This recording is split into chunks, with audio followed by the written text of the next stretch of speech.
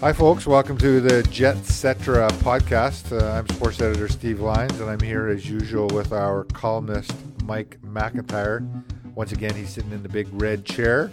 Episode 10, Mike. Yeah, we made cake? it. I don't know. Cake. 10's a milestone birthday, right? I mean, Should be. We're out of single digits into double digits. Any reason is a good reason for cake, though, Mike. For Come sure. on, right? I'm all for cake. Absolutely. Yeah. I just had a muffin from Guns. It was zucchini, chocolate. I don't know. I don't think really zucchini belongs in a muffin, really. Sure. I like zucchini, but Yeah. I wasn't crazy about it. But anyways, best muffins in town for me are Tall Grass Prairie. Well, this actually triggered some deja vu. I remember on one of our podcasts, maybe number 3 or 4 or 5, you mentioned having a Tall Grass Prairie muffin before. Oh, have I? Yeah, you have. Okay. And you raved about that one. So I can't remember which flavor it was. Probably the Morning Glory, maybe. It was the Morning Glory. Yeah, now that you mention it, that's a good one. That's the standard. What's in the Morning Glory? Nuts and stuff. Okay. And fruits, I think, or something. No idea. Yeah. It's kind of like a cross between a carrot cake muffin, maybe. I'm not sure. We'll have to Google that. Yeah. We'll get back to you on that. Maybe we could have muffins for our etc. for like a milestone podcast. Yeah, People maybe could send them to us. And maybe we when could try we're them. Sweet 16 or something. People could send them to us. Sure. Did I say that again? Absolutely, yeah. Nobody. I get a lot of weird nobody mail. sent us- yeah. I've never had muffins sent Nobody to me. sent us any Christmas trees when we plugged that. They did not. Just saying, folks, are you listening? Anyways, we should probably talk some hockey. Folks have probably run to their fridge now to get something to eat. We made them they've hungry. Turned us off. Yeah. Like they've turned us off. Jets played Tuesday night, last night. We're doing this on a Wednesday morning, folks, in case you're wondering. Last night, which was Tuesday night, the Jets played the final game of their 4-game road trip in Washington. They lost in a shootout, 4-3. They were down 3-0. I'm not going to say storm back because that's not what happened. They came back and tied it 3-3, et cetera, et cetera. Anywho, the big news, though, this week, Mike, was the NHL trade deadline on Monday. The Jets didn't do anything on Monday, but they did get a couple of players in advance of the deadline. Cody Eakin, a Winnipegger from Vegas. And, man, I just can't get this guy's name. Dylan DeMello. Thank you. They didn't do anything huge like they've done in the last couple of trade deadlines when they went out and got Paul Stastny 2 years ago and Kevin Hayes. I always want to call him Myers last year. But they probably shouldn't have, right? I mean, I would not have mortgaged any type of the future to help this team. Well, the last 2 trade deadlines, the Jets woke up on trade deadline comfortably in a playoff spot. In fact, they woke up those past 2 trade deadlines like near the top of their division. Right. This time around, they woke up below the playoff line, albeit 1 point out, but no sure thing to make it. I mean, this is touted as a pretty deep draft coming up this summer. Right. And if you don't make the playoffs, you're a lottery team, right? You have a chance. The Jets have already done that once. They won the Line A lottery, moving all the way up to 2. So if they don't make the playoffs, I mean, you potentially have a shot at a franchise player like an Alex Lafreniere, who's going to go number 1. And there's a number of other players. So trading the first round pick in this year's draft would have been completely insane. When you're no guarantee to be in the playoffs. I wouldn't even touch the second round pick if I were the Jets, and they didn't. Because your second round pick could actually be like a very early second round pick if you miss the playoffs, which is almost like a first rounder. So they traded their third rounder for DeMello, and then they traded their fourth rounder next year, not this coming draft, which could be a third rounder if they make the playoffs this year for Cody Eakin. So, I mean, those are minor depth type plays, and I'll say this about I'm not sure I would have even given up that for those. No, guys I for wouldn't. This team really, but me neither. With one caveat: if one or both of those guys end up signing here, Dylan DeMello, I think, could be a really nice piece on the blue line potentially going forward. I don't know so much about Cody Eakin. If his best hockey may be well behind him now, he's got 4 goals this year. He had 22 last year though on a good Vegas team.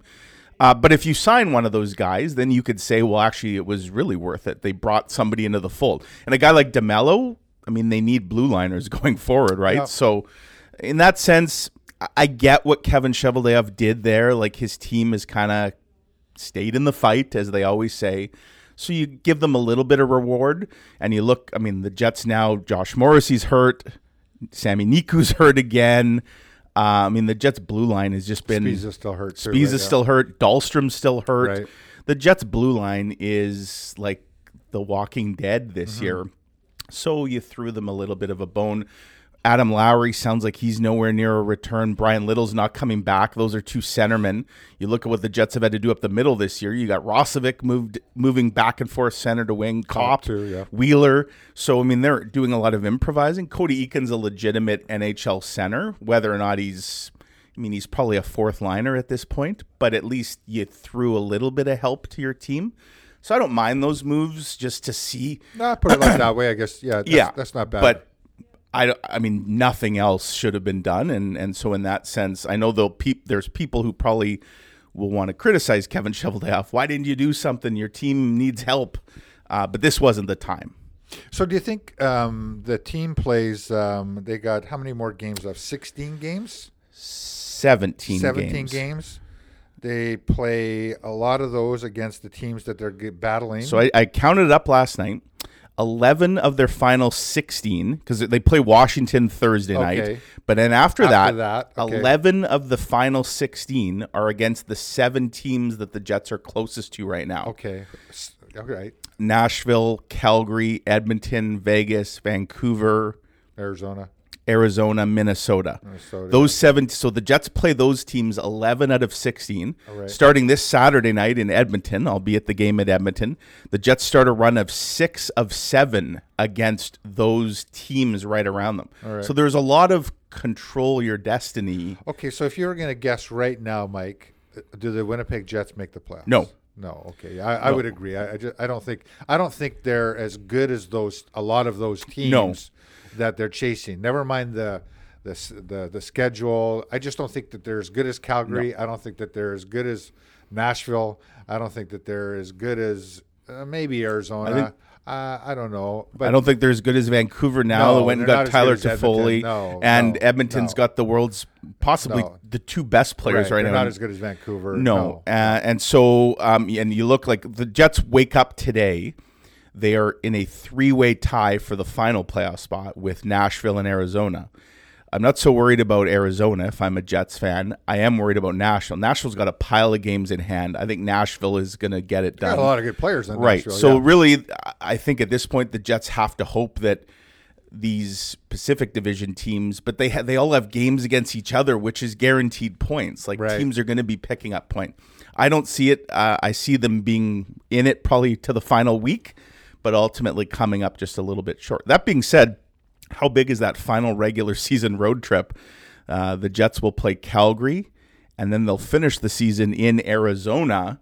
Wouldn't that be something if it came down to the final night of the regular season in like a 1-game showdown with the Coyotes or something, which would be Jets 1.0 versus 2.0 with a playoff spot on the line. The hockey gods, maybe if they have a sense of humor, will see that to happen. All right, folks, we're back for the second period of our Jetcetera podcast. Mike, just before our break, we were talking about the Jets getting into the playoffs and how they, the teams that they're going to be playing. I think the most important thing for them to try to get into the playoffs is they need to play better. Yeah. And then last night, this is something that I just have not understood this year, and it happened again last night.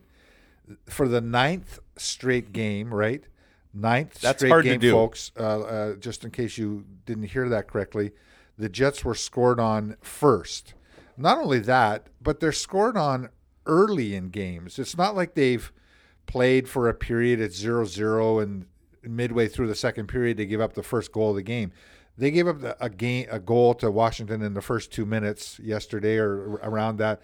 And this seems to be happening all season long. The Jets have been brutal. Out of the gate all season long. They're not Muhammad Ali if they think that they're doing some sort of rope-a-dope. And I heard this earlier in the year where they were talking about how they liked to feel out their opponent in the first round and get a sense of what type of game it was going to be. I don't get that. I would think that you'd want to try to dictate the game. To me, that's a huge difference between this year's Jets team and the last 2 years. Yeah. The Jets were the ones that came out. Right. They said to their opponent, all right, this is how we're going to play hockey tonight, and you either keep up with us or we're going to blow you away. Now it's the reverse. So I actually compiled a list last night about these 9 goals because I was curious about when they're giving them up. 15, they've all been in the first period, these 9 games in a row. 15 seconds in, that's when the streak started. Dominic Kubalik from Chicago. 1925 of the first. That's almost as bad, though, last minute of the period. You've almost survived. 1451 of the first. 1544. 35 seconds of the first. So we have a 15-second. We have a 35-second. That was Dustin Brown. 1150 of the first. 206 of the first.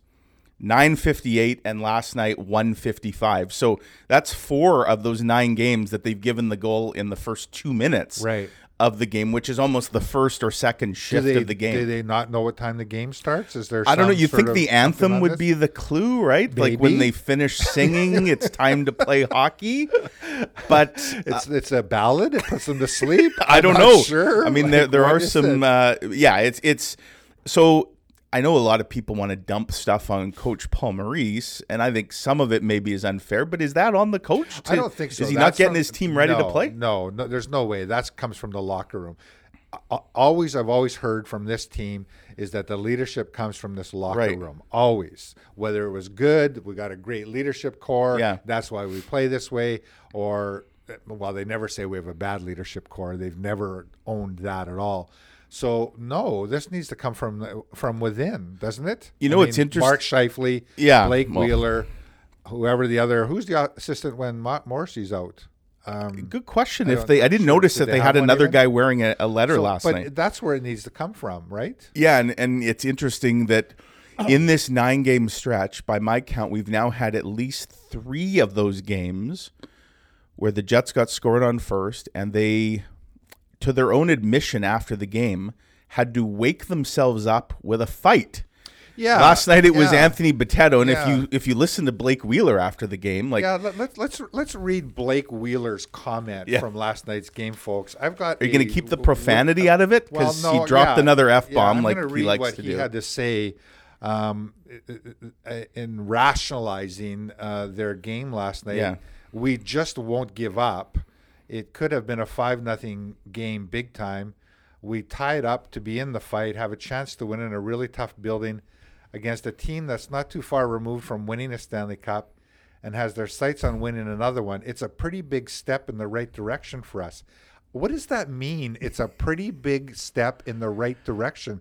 This is game, 60-something? Yeah, 65. We should be past the point of taking steps. And that year that the Caps won the Stanley Cup, the Jets went to the Western Final. Right. So this is a team we're also not far removed. Right, not far removed from, right?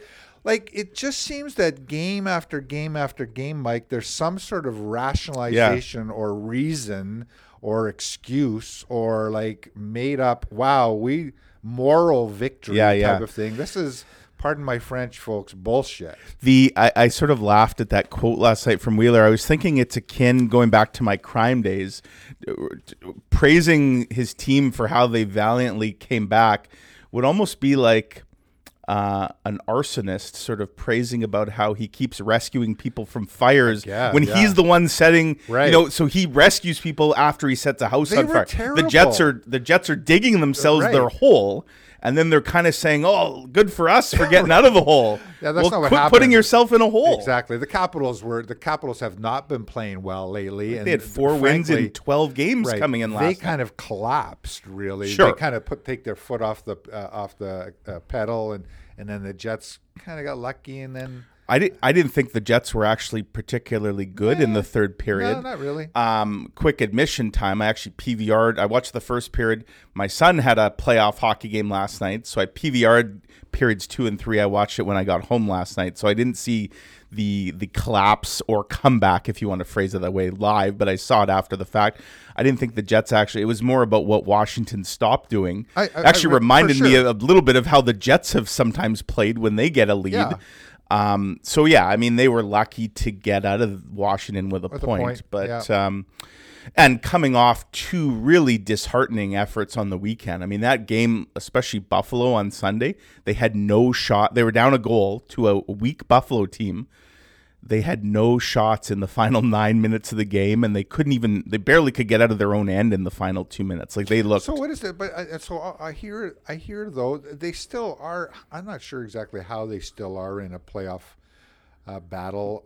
Mostly Connor Hellebuck. Yeah, I guess, and the occasional good play of these. Well, and they do have 5 forwards. guys with 20-plus goals. I think Jets and Tampa are the only teams in the NHL right now that have 5 20-goal scorers. Right. So that will mask a lot of errors. Yeah. So, but I don't know that they are deserving of a playoff spot, and I just don't see them making one. Yeah. No, I mean, there is that old sentiment, right? Just get in, and we have seen teams that squeak into the playoffs, and then they go on a improbable run. I think the Kings won a cup quite a few years ago as the 8th seed that just got in. I just don't see. I mean, this Jets team. Yeah, to me, there's too many holes, and I guess we'll see what the status of Josh Morrissey is. Like, he's now missed 2 games. They're not really saying what the injury is.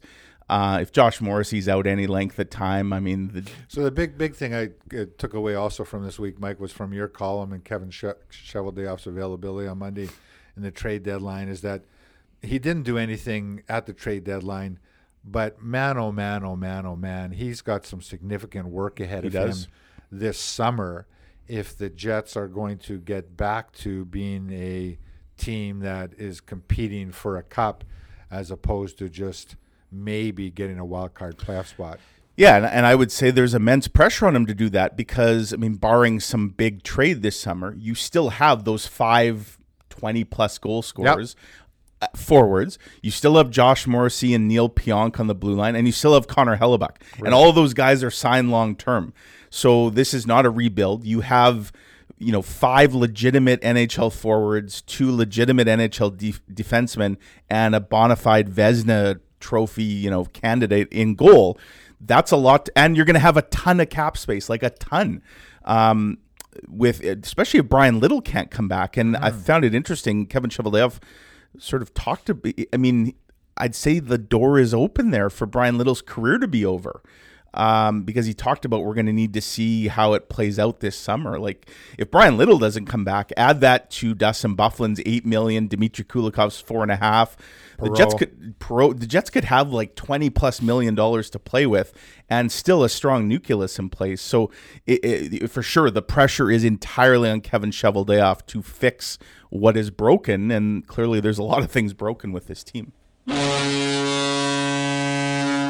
All right, folks, we're back for the 3rd period of our Jetcetera podcast. We call that the Cetera part of our little spiel here, Mike, where we chat about some things other than the Winnipeg Jets. And frankly, I'm glad for that.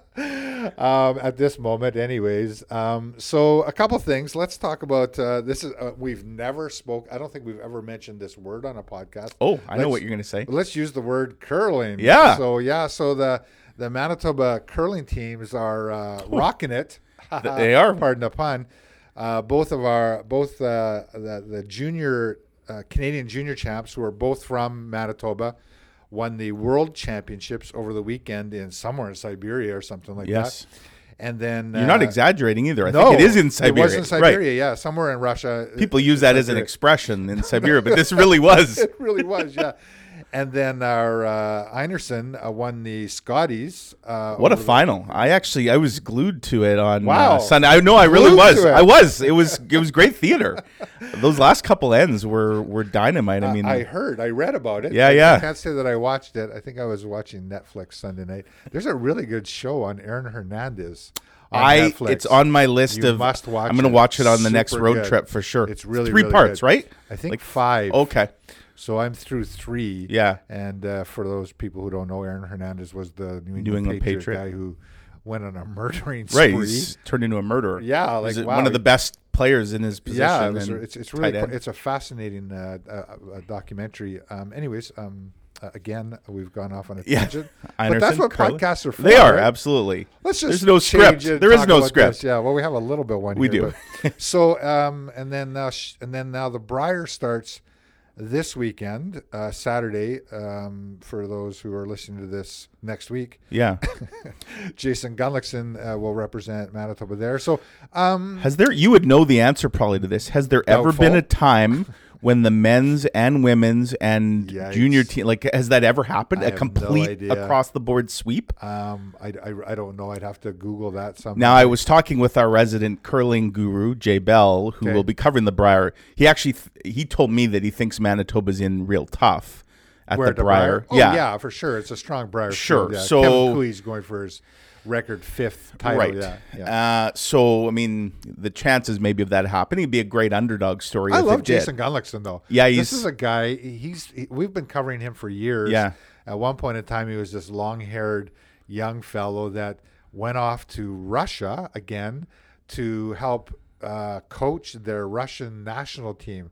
I remember we did this big story on him, and he went over there, and then he's come Grow back the sport.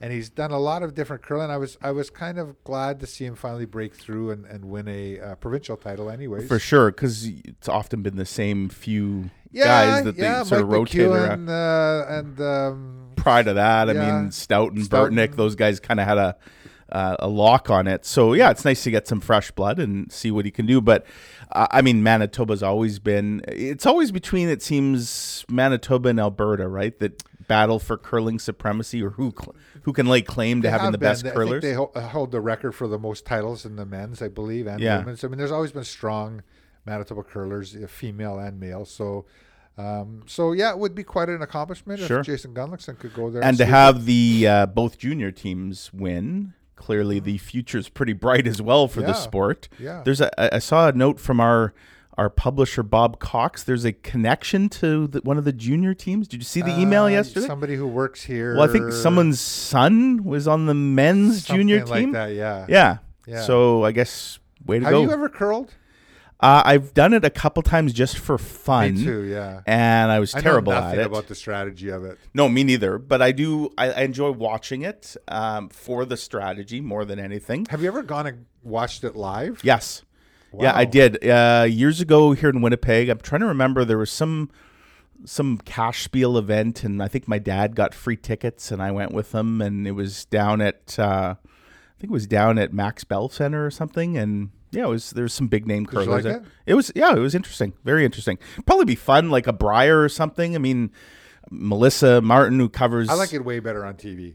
Yeah, I mean, it sounds like it's. I got a bit of a taste, I guess, of covering a Grey Cup, of course, this last November, and I mean, the Grey Cup is almost as much about or more about everything else going on around it. I almost get the sense like the Brier, the Scotties is sort of the same way, that there's the event, but then there's also all the other stuff there's that all of is that stuff memorable. that surrounds it. Yeah, Right. Yeah.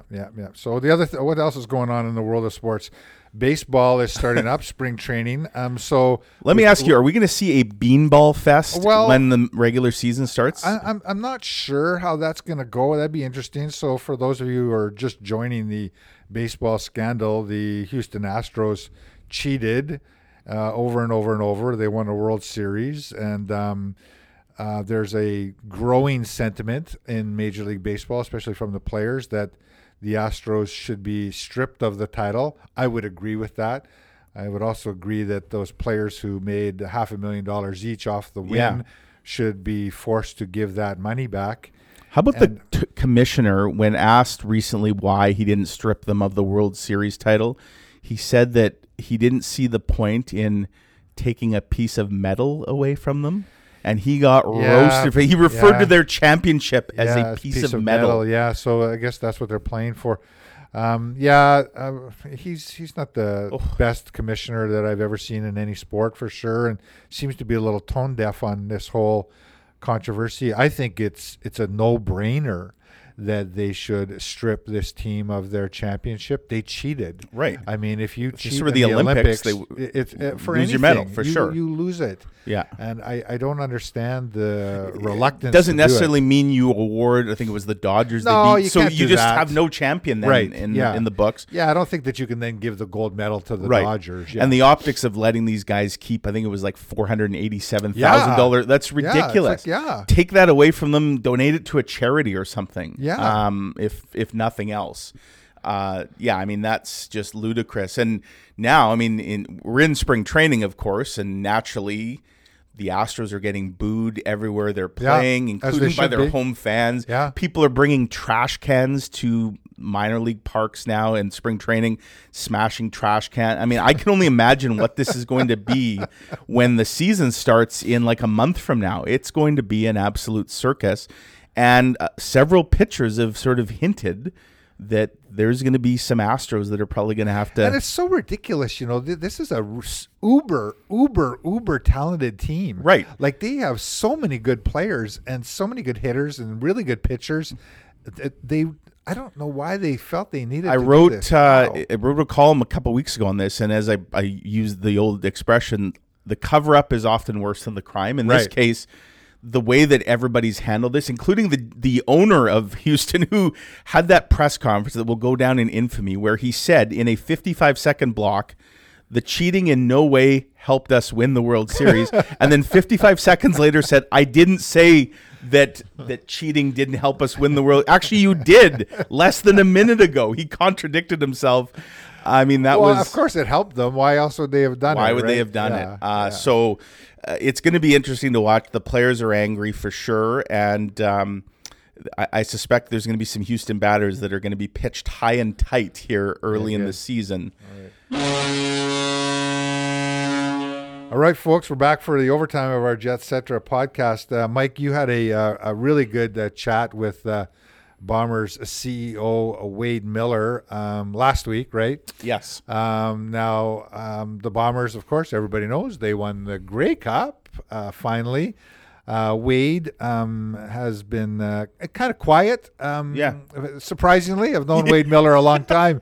Wade's never been one to be quiet or about success. But they've had a really, really, really good offseason, I understand. Tell me a little bit about your conversation with Wade and how he's feeling about the Bombers. Yeah, I mean, as you say, Steve, you know him a lot better than I. You'd almost think he'd be taking a bit of a public victory lap here, sure. Right? Yeah. Maybe, a big screw you to critics, and there were many. Yeah, there's been no short of Wade Miller detractors over the years. For sure. And I would have been one of them, questioned why they gave him the job that they gave him. And I will say I was wrong, man. I mean, this guy has stabilized this franchise. Right. He's put in a really, really good, solid marketing plan. He's stayed with the coach and the general manager, and he deserves a lot of credit for the success of this team. A lot of people might say, like, because he's a former player himself, what does he know about business? But he's actually fairly, because he owns a bunch of Booster Juice franchises. He started a really good HR firm called Pinnacle. The guy clearly has business acumen. He's not just some dumb ex-jock who kind of was granted a title out of... I've been told by numerous people who... I mean, I go to a trainer who used to be the trainer with the Bombers, and nobody worked harder when it came to working... trying to get themselves to be ready for a game than Wade Miller. I have heard that he can be difficult to work for because he expects, I guess, a lot out of people around him, which can make a boss difficult. I'm not like that. No, you don't expect anything. You have no expectations for me, Steve, which is great. We're gonna have a meeting now. Yeah, exactly. Into my office. But yeah, I mean, he was. I caught up to him. He was actually in Toronto because he's wearing a few different hats. He was actually there for Canadian Premier League soccer meetings in Toronto because they've got Valor, of course, under their. So he said that he gave me some numbers. I mean, he said that just in the few weeks from the Grey Cup to Christmas, the Bombers staff alone filled like 6,000 merchandise orders, which he said is unprecedented for them. I don't know how many others would have gone, say, through the league, but he said they were kind of run off their feet. Season ticket sales, he didn't give me an exact number, but he said they never will. They've already blown away last year's numbers. He said something interesting. Normally the Grey Cup, the league takes the Grey Cup back around this time of year from the winning team. Wade Miller said, I asked nicely, which I take to mean he probably just told them, no, we're keeping it. So they're keeping the Grey Cup. I actually asked Wade if he had his day with the cup, what did he do with it, that sort of thing. And maybe deferring or being a good leader. He said, actually, I'm going to be the last guy to touch it. I haven't had it yet. I'm going to wait till everybody else, staff, whatnot, have kind of had their day with it. And then he'll, I guess... Did he say what he was going to do with it? He didn't. He said he didn't know what he's doing with it yet. So maybe he'll go parade it at Portage and Main, or maybe he'll parade it outside the Free Press office here, Steve. Just walk outside your office with it. So it's been a good off season for the Bombers, and it's been a different. The thing that I like most about it, it's been a good different storyline, which we always appreciate. It's not the same old. I'm happy for the long-suffering Bomber fans that they've been able to celebrate this all year. Yeah, it's funny. He said, we talked about Willie Jefferson as an example of a guy who took less money to re-sign here in Winnipeg. He could have made more in Toronto or Hamilton. There were offers on the table. A few other guys as well, it sounds like, left some money on the table. And he said what a difference when he came on board in 2013, 2014. He said there were free agents we'd go after that didn't matter how much money we threw at them. They kind of laughed us off. They wanted nothing to do with us. Now it's the reverse. And you're right. I mean, the on-field product aside, just the business side of the Bombers seems to be healthier than it's been in a long, long time. And he's the boss, so the buck kind of stops with him. And he deserves some credit. Okay, folks, we're going to wrap it up. This is episode 10 of Jetcetera. We'll be back with you with episode 11 in a couple of weeks. And we'll be that much closer to the end of the regular season. I think we should know where the Jets are at that time, I think, and so we'll see how it goes. Maybe we'll have muffins, too. Somebody send them to us, hopefully. Yeah. All right, take care.